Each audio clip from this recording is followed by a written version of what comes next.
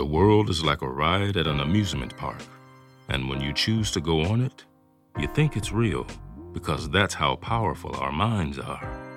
And the ride goes up and down and around and around, and it has thrills and chills, and it's very brightly colored, and it's very loud, and it's fun for a while. Some people have been on the ride for a long time, and they begin to question, is this real?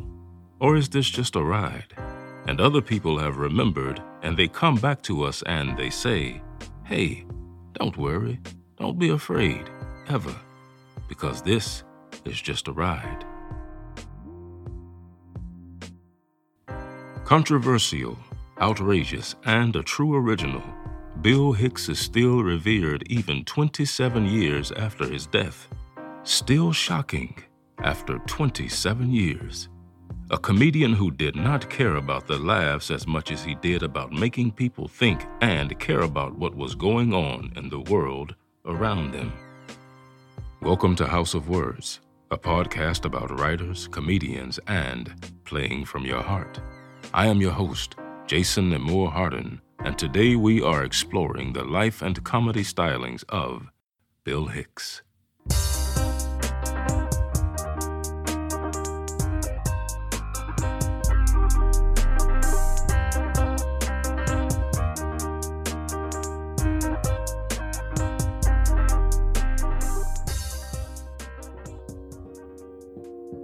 Quote, if you want to understand a society, take a good look at the drugs it uses.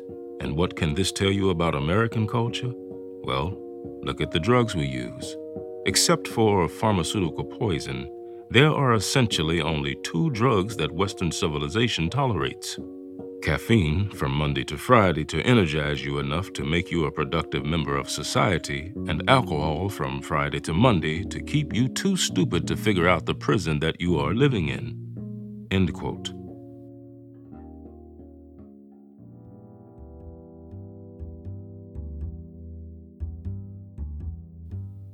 William Melvin Hicks was born the third child to Jim and Mary Hicks on December 16, 1961 in Valdosta, Georgia.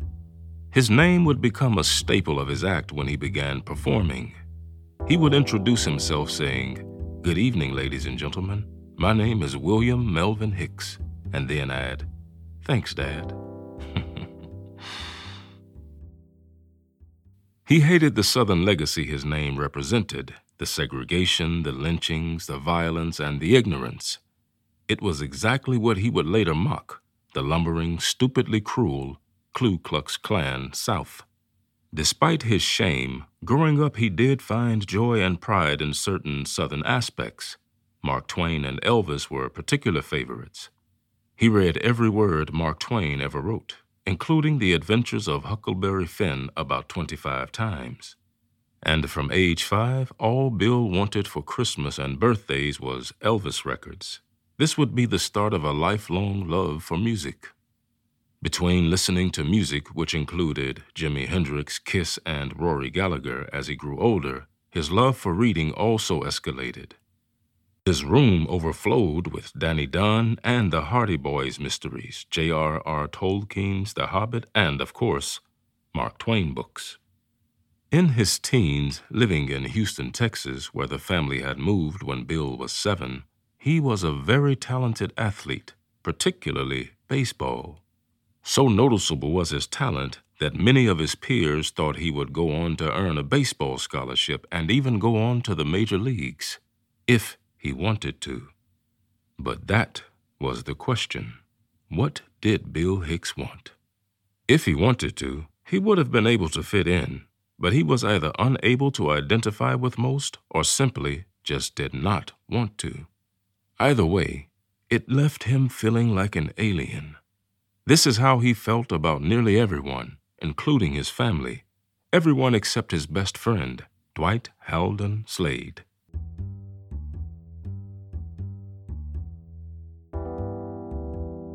They met in the 7th grade during a neighborhood game of commando tag, and it didn't take long before they were making each other laugh and spending most waking moments together. When Dwight revealed to Bill that he had aspirations of becoming an actor, and Bill told Dwight that he had been writing jokes, things seemed to align for the duo. From that point on, they were partners as well as best friends. Another turning point was when he received a black and white television for his room from his parents. Until then, he had primarily only known about Johnny Carson and Bob Hope. But now, with his own TV set, he would stay up way past his bedtime and watch The Tonight Show, where he would be introduced to the comedy stylings of George Miller, Freddie Prinze, Steve Landsberg, and Robert Klein. Hicks would memorize their routines and entertain friends at school. He would buy some books on stand-up comedy, trying to comprehend the art. He was fascinated by it, and in particular about his hero, Woody Allen. Unfortunately, his mother wouldn't allow Bill to buy Woody Allen's book, Without Feathers, because one of the chapters was called The Whore of Mensa. Bill and Dwight would listen to Woody Allen's act until they could say all the lines along with him, and it wasn't long before they began writing jokes together. This was followed by establishing themselves as a comedy team. They went by Mel and Hal, which were shortened versions of their middle names, and would perform their various acts for friends. Dwight would introduce Bill to spirituality at an early age, and it would remain a vital element throughout his life. When both were 15 years old, working at a Wendy's fast food restaurant, Dwight on one particular day told Bill that he had figured out that they had lived a prior life. Intrigued, Bill had further questions. Dwight told him that everything was pre-planned, that before one is born you plan out your life, much like the screenplay for a movie, arranging characters and scenarios to best help your evolution.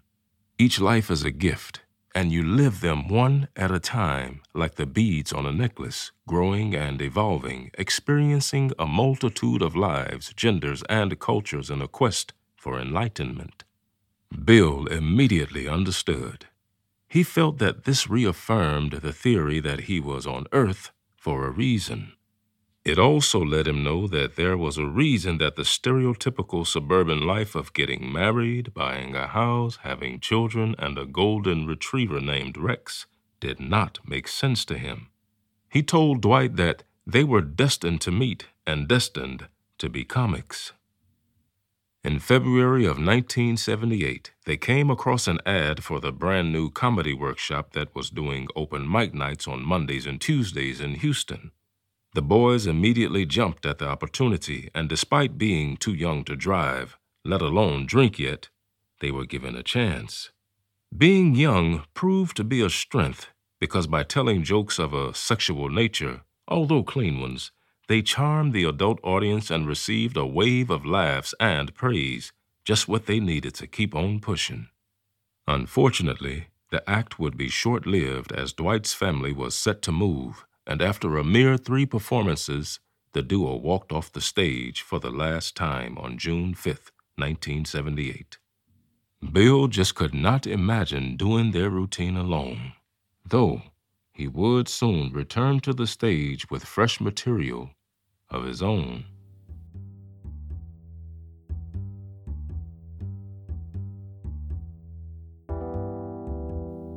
By 1979, he was doing regular sets at a club called The Annex and hanging out with other comedians in the green room. The other guys were drinking and smoking, but Hicks, on the other hand, couldn't fathom why anyone would do such things to themselves at the time. Despite his straight-edge attitude, Hicks was more than welcome to hang out. Everybody saw an unmatched talent in him. They knew that there was something genius in him, despite his age. It wouldn't take long before Bill came to understand that his career wouldn't match his aspirations if he remained in Houston. In his mind, Los Angeles was the place to be.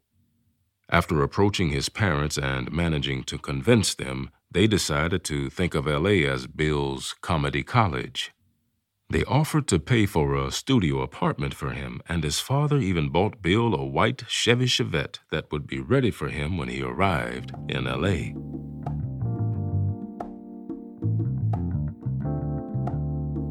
Upon arriving in Los Angeles, California, he wasted no time and showed up at the front desk of the Comedy Store with his guitar case and suitcase in tow, telling the young man behind the desk, "Well, I'm here to be a comic." There he was, 18 years old, but looking even younger. He had a bowl cut and a three-piece corduroy suit. He looked like someone who'd never stepped foot on a stage before, but blew people away once he did step up on that stage. He moved into a tiny furnished studio apartment in a converted motel in Burbank. There he bought himself a black and white television for $20 and filled the space with used books from a store a few blocks away. Among other things, he bought an entire Mark Twain collection for less than $1. For a while, Bill would reconnect with his best friend, Dwight, who moved in with him. They wrote a screenplay that they'd been planning since they were teens called The Suburbs, and though a producer was impressed by it, he wanted them to write another script. Bill was devastated by what he considered to be a rejection, lost complete interest in writing movies, and returned to his first love, stand-up comedy, with a vengeance. It was around this time that he decided to try his hand at drugs. It has been said that only Bill Hicks would jump straight into psychedelics before trying alcohol. Well, lo and behold, it was mushrooms where he saw the most potential. His heroes, Jimi Hendrix, Keith Richards, and Richard Pryor, had all stimulated themselves with psychedelics, so it seemed like the next natural step to take. His first experience with drugs on stage was a huge success. He had just swallowed 3 mushrooms minutes before being called up on stage and barely told one joke before he began to laugh uncontrollably. His laughter, as well as his presence under the influence, was infectious, and soon the audience was laughing with him. He could say anything, and the audience would fall down laughing. He thought he had struck comedy gold. However, he had yet to experience the nastier side of the psychedelic drug, namely the paranoia. The next time he swallowed a few mushrooms before hitting the stage, the result was drastically different. The audience wasn't buying his act, and midway into his set, he was curled up in the fetal position by the corner of the stage. The audience threw coasters at him. But having had a taste of drugs, he wanted to keep trying different substances, all of them if possible. He had realized that drugs were a fast way into transcendence, and he wanted to see what heights he could reach. Next on the list was alcohol. "What's a good drink?" he asked a fellow comedian a few hours before a show. He was told that margaritas were a drink that many people liked. He then went to the bar, ordered 7 margaritas, and threw them back, one after the other. After that, he went straight to tequila shots. A few hours later, he was standing on the edge of the stage, glaring at his audience, brooding with contempt for them and their worldviews. Alcohol brought out bitterness and anger from within him, and though it changed the dynamic between he and his audience, he liked how it allowed him to say exactly whatever he wanted to without giving it a second thought. Booze, he thought, liberated him. Alcohol was followed by cigarettes and more drugs, which soon led to him living a party life that mirrored rock stars. One of his favorite lines during this time was, "Every time I party too hard, I remember Keith Richards is still alive." Hicks was in a downward spiral of alcohol and drugs for a good while. Despite this, his career continued to rise. At 22 years old, he was the first of the Houston comedians to do Late Night with David Letterman. This bumped his club price up to $1,000 a week. However, he was having trouble getting booked. His outrageous behavior, fueled by copious amounts of alcohol, got around in the comedy club circuit. Many became very wary of booking the genius comedian who would destroy things in the parking lot or throw shot glasses from the roof after the show. But what had become more of a staple than his instability was his act. Bill's routine about how we live in a world where good men are killed and mediocre hacks thrive didn't always go over well with audiences. It also didn't help that he simply did not care if people laughed or not. He was on a different agenda, one that would later solidify him as a legend, but at the same time would make his comedy life more complicated.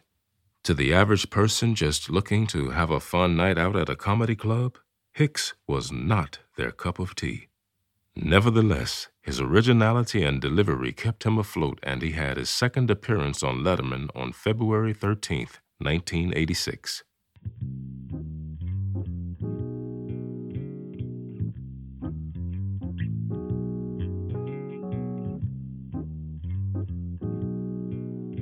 NBC had rules about what could and could not be said or joked about on their shows. The first time around, Hicks played ball and censored his routine to work with NBC's guidelines. But on the second appearance, whether an honest mistake according to him or a blatant disregard for the rules, he went beyond what was tolerated.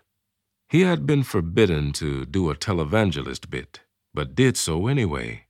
After the bit, he was chewed out by the producer. He argued that he didn't understand why it was such a big deal. It was just a joke, and besides, everyone knew that televangelists were full of it. He had no intention of ruining his career on national television, but had simply misunderstood the guidelines, he told the producer. His routine was televised, although censored and edited, and he would walk away from 30 Rockefeller Center knowing that he wouldn't be invited back any time soon. New Year's Day 1988, he hit rock bottom when it came to alcohol and drug abuse. That day he woke up in a panic. His girlfriend wasn't next to him on her side of the bed.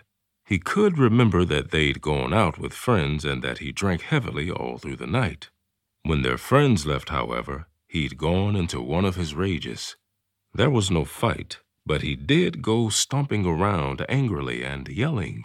The night culminated with he and his girlfriend standing on the balcony against the railings, and he was threatening to throw her off the balcony. He couldn't remember anything after that. Either his girlfriend was on the sidewalk 22 floors below, or she had gotten away from him. Not seeing her on the sidewalk below, he would finally exhale in relief when she picked up the phone after he called her. He told her that he was disgusted with himself and was never drinking again. She told him that was great, but they were finished. After some initial hiccups, he did manage to do as he promised, kicking the sauce and the drugs. However, the cigarettes remained.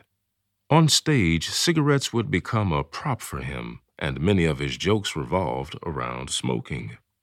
He would manage to reunite with his girlfriend, and together they moved to New York. He saw a future there, and also hoped he would get another chance to perform on Late Night with David Letterman. Arriving in New York, he found it easy to book gigs and found plenty of inspiration for new jokes in the Big Apple and would write constantly. He was shocked by the homelessness in the city and would write about it. He remained sober and would never leave the apartment without stuffing his pockets with spare change to hand out to homeless people. "I could have been a bum," he would say. "All it takes is the right girl, the right bar, and the right friends, man." He was soon offered to appear in a stand-up special. It would be called Comedy's Dirtiest Dozen and would showcase 12 of comedy's raunchiest comedians, including Chris Rock and Tim Allen. Hicks accepted the offer and would do a routine that would push his show to a new level. He had quit using drugs, but hadn't forgotten the insight and self-reflection that drugs, in particular psychedelics, had given him. The routine in the movie included the now almost infamous LSD story. Now please forgive my lack of comedic timing and impersonation skills, but here we go. Always that same LSD story. You've all seen it. Hicks would begin. Young man on acid, thought he could fly, jumped out of a building. What a tragedy. He would then shift, asking, How about a positive LSD story? Wouldn't that be newsworthy? Just the once? To base your decision on information rather than scare tactics and superstition and lies? I think it would be newsworthy. Today, a young man on acid realized that all matter is merely energy condensed to a slow vibration, that we are all one consciousness experiencing itself subjectively. There is no such thing as death. Life is only a dream, and we're the imagination of ourselves. Here's Tom with the weather. Well, hopefully I landed that one. If not, it's pretty easy to find. 3.5 years after his second Letterman appearance, Bill Hicks was invited back. His act was much easier to digest this time around. Actually, it was considered a success, but it did not come without compromise. He understood that outrageous was cute, while authentic outrage was forbidden. What would follow were 9 additional appearances. He would, however, leave late night on a sour note as his final and 12th appearance on October 1st, 1993, was cut from the transmitted program. Quote, "This is where we are at right now, as a whole. No one is left out of the loop. We are experiencing a reality based on a thin veneer of lies and illusions. A world where greed is our god and wisdom is sin, where division is key and unity is fantasy, where the ego-driven cleverness of the mind is praised rather than the intelligence of the heart." End quote. England had embraced his comedy stylings in a grander way than the U.S., which is why he chose the Dominion Theatre in London for his 1993 special. Hicks considered comedy in the U.S. to be gutted. It had all been commercialized. It didn't offer point of views, but only the same regurgitated jokes in order to keep the status quo in check. He even contemplated moving to the UK for a while. As soon as he stepped onto the stage at Dominion, it was obvious that he was a different creature than most of the comedians who previously performed there. He didn't rush through his set trying to get a laugh every 12 seconds. Rather, he took his time, reflected, and, as was his style, went off on tangents if the mood so struck him. The 5th of his 12 principles of comedy was, "You're not married to any of this shit. If something happens, taking you off on a tangent, never go back and finish a bit.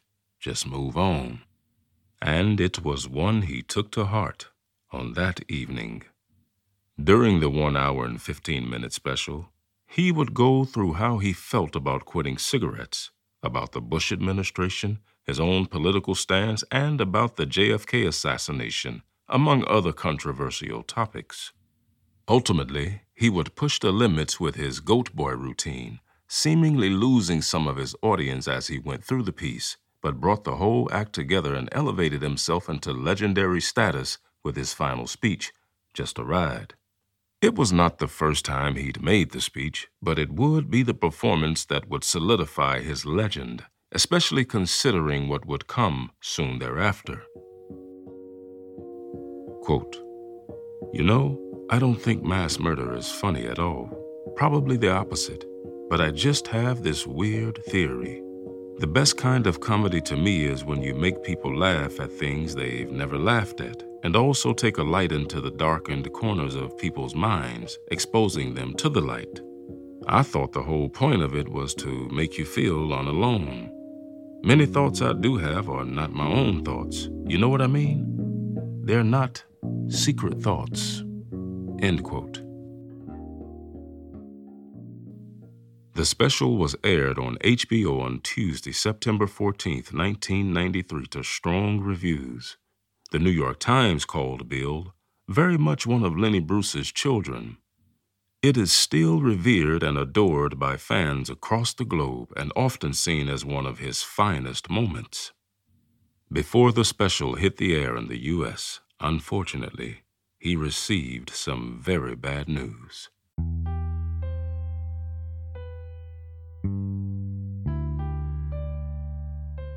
The news came on a Thursday, June 17, 1993, while he was suffering from a severe pain on the side of his stomach.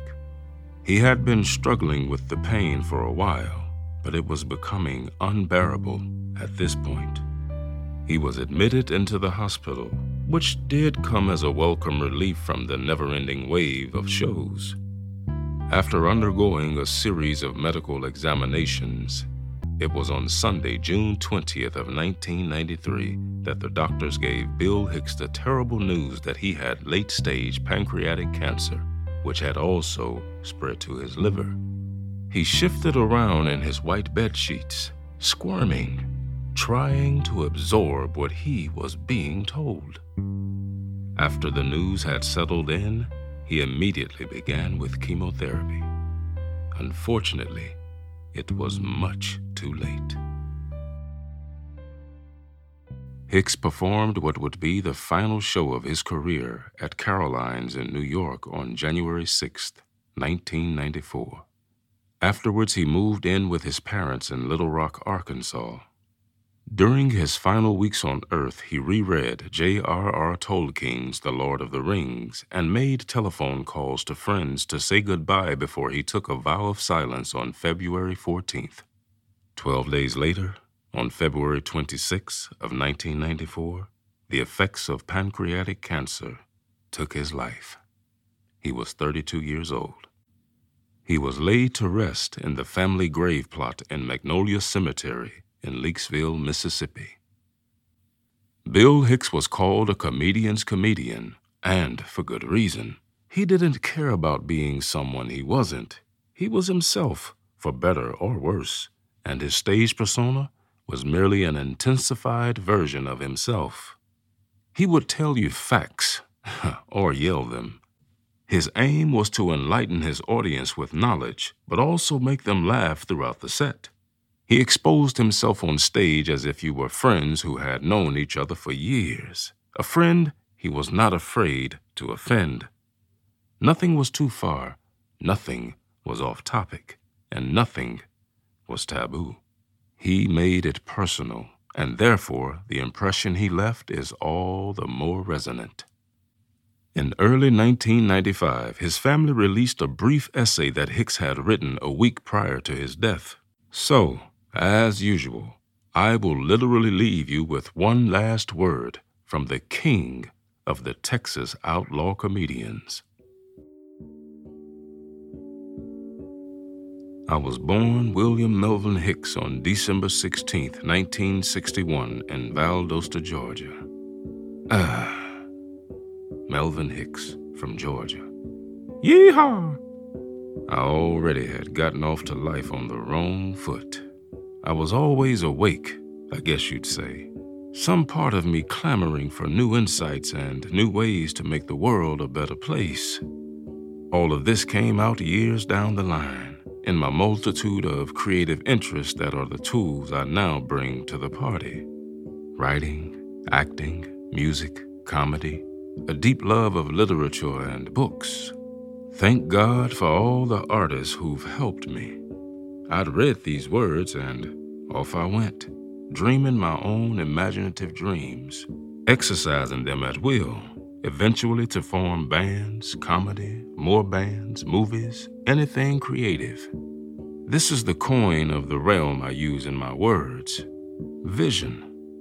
On June 16, 1993, I was diagnosed with having liver cancer that had spread from the pancreas.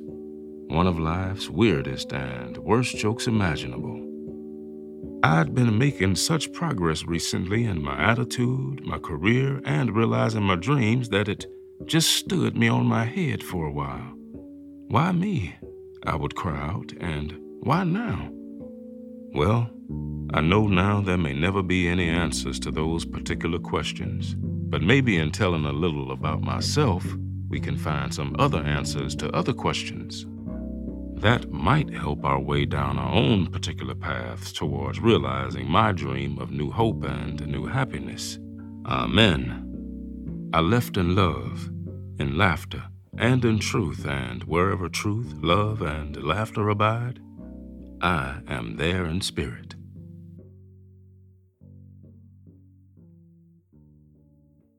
Thank you for the ride, William Melvin Hicks. And that's a wrap. Thank you for listening. I hope you've enjoyed this episode and will spread the word about the podcast. Once again, I have been your host, Jason Nemore Hardin. We here at House of Words ask that you please consider helping to make this show easier to produce and more frequent by contributing on our Patreon page at patreon.com/House of Words. Until next time, keep the laughter alive and keep turning those pages.